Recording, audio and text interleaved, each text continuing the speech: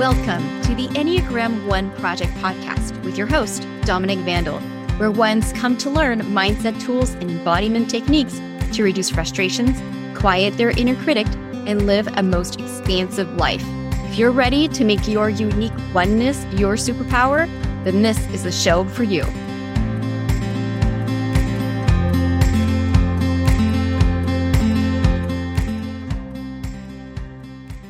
Welcome, everyone. You are listening to the Enneagram One Project podcast, episode 23, What Others Don't See. I have a tender message to deliver on today's episode. I feel this one in my gut, and so I know it must be said, and it kept coming up this last week in pretty much all of my client sessions. So here we go. Intellectually speaking, we, as Enneagram Type 1s, know that being human is perfectly fine. Being human is all that we can be, since, as far as I know, no one has been born with superpowers. Being a 1 is so much more than irritation over uneven picture frames, frustration that others aren't doing it the way it should be done, or having high standards. What others don't see, can't possibly know, is the felt experience of the relentless inner critic. I've talked about the inner critic before. You can catch that on episode 5, Decoding the Inner Critic for Good.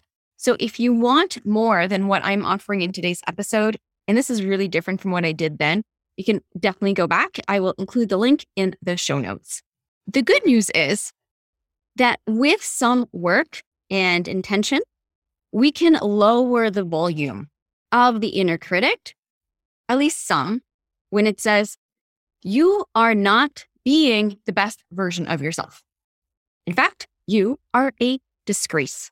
Let me describe to you that felt sensation of the inner critic, because that is what sets us apart.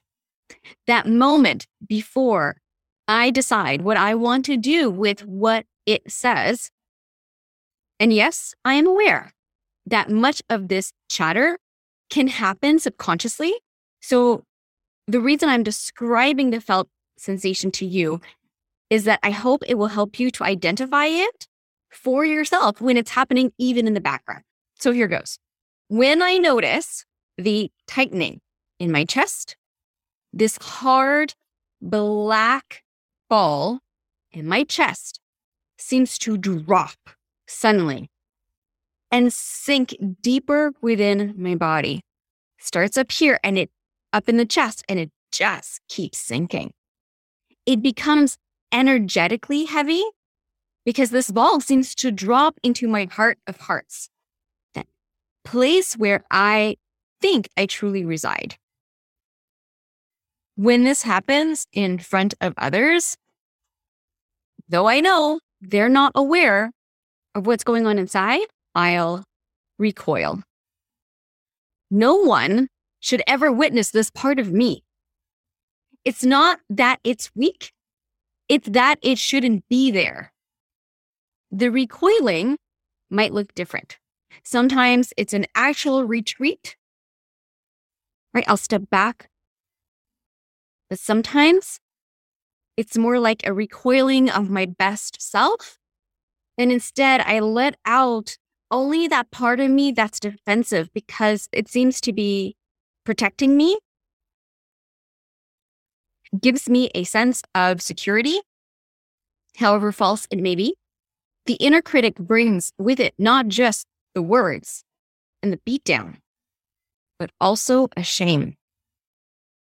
This shame is felt in the gut. Mine is. This shame is visceral. This shame is not brought on by words that I can really pinpoint. Most of the time, it's subconscious. And yet, this week, it came up for each of my clients. And this is what it is. It is the shame of being human. We will never be more than human in this lifetime. And yet we carry the belief that we should be more. We are here to live a human experience. And yet it is that very being a human with all of the shortcomings and all of the beautiful things, but all of the shortcomings. That's what brings up a shame in our bodies. It may make you feel unsafe in your own body because that inner critic, it's in your head. How can you be safe with it there? Cohabitating there in your body with you. The experience is painful. Yes, with all of the tools, the mindset tools, the embodiment tools, the Enneagram, I still experience this. It is part of my human experience.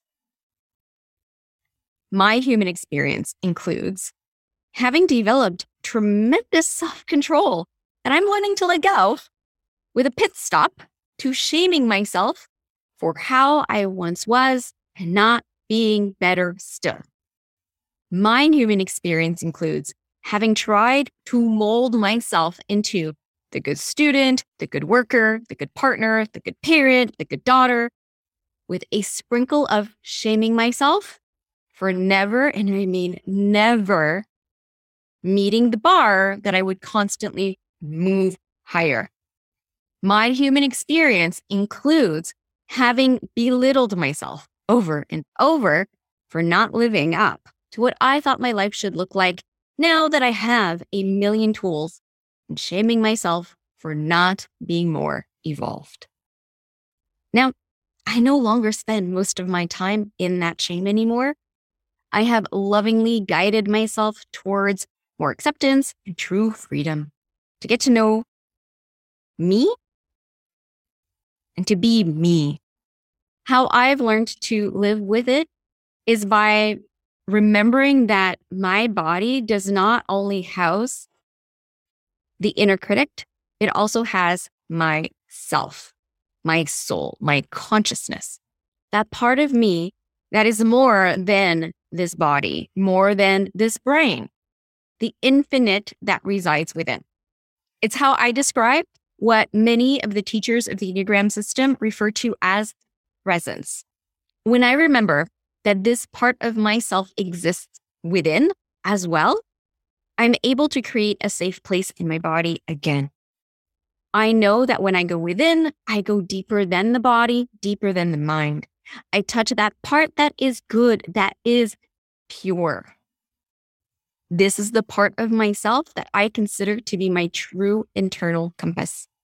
I cannot pretend to know your exact experience, but I do hope that sharing mine with you today, as it pertains to that shame of being human, that it will help you to be willing to see what else is within you that can support you when you need it most.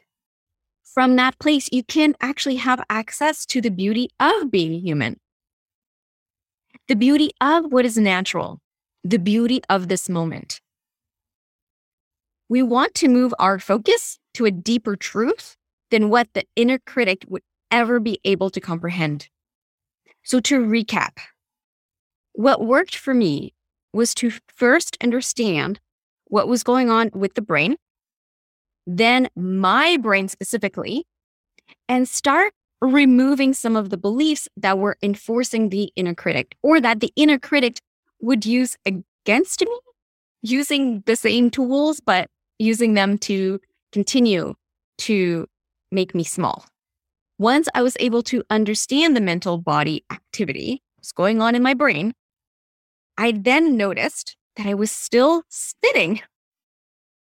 So the next step for me was to calm that spinning that was happening in my brain. And that's when I found embodiment. I very gradually learned to be in my body again. Because like you, my inner critic lives in my head. My head is part of my body. It didn't feel safe.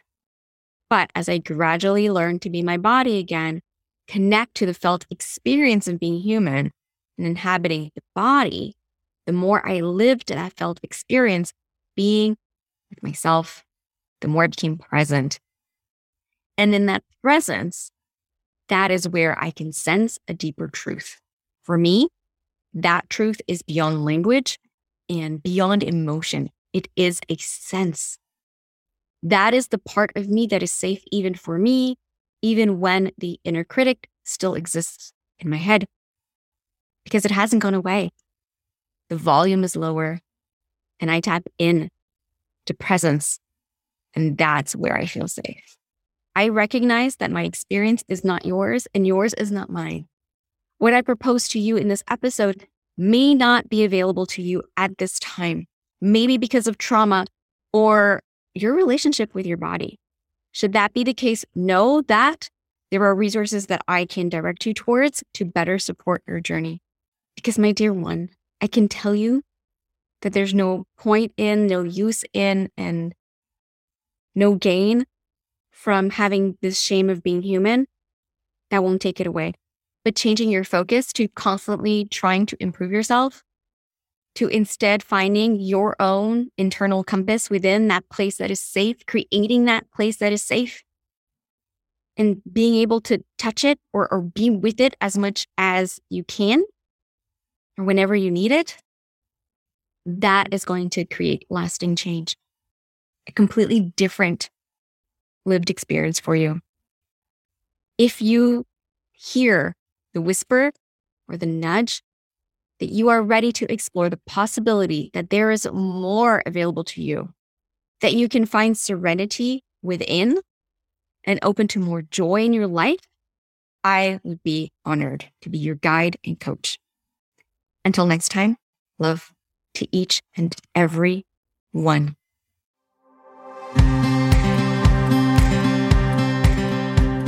Thank you so much for listening to the Enneagram One Project podcast, your go-to podcast for all things one.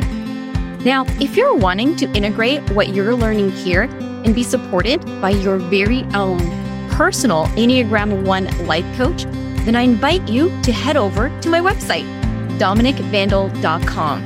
DominiqueVandal. Look at the very top of the page for the Work With Me tab. I'd love to be the one in your corner, helping you to navigate your oneness. Let's make it your superpower.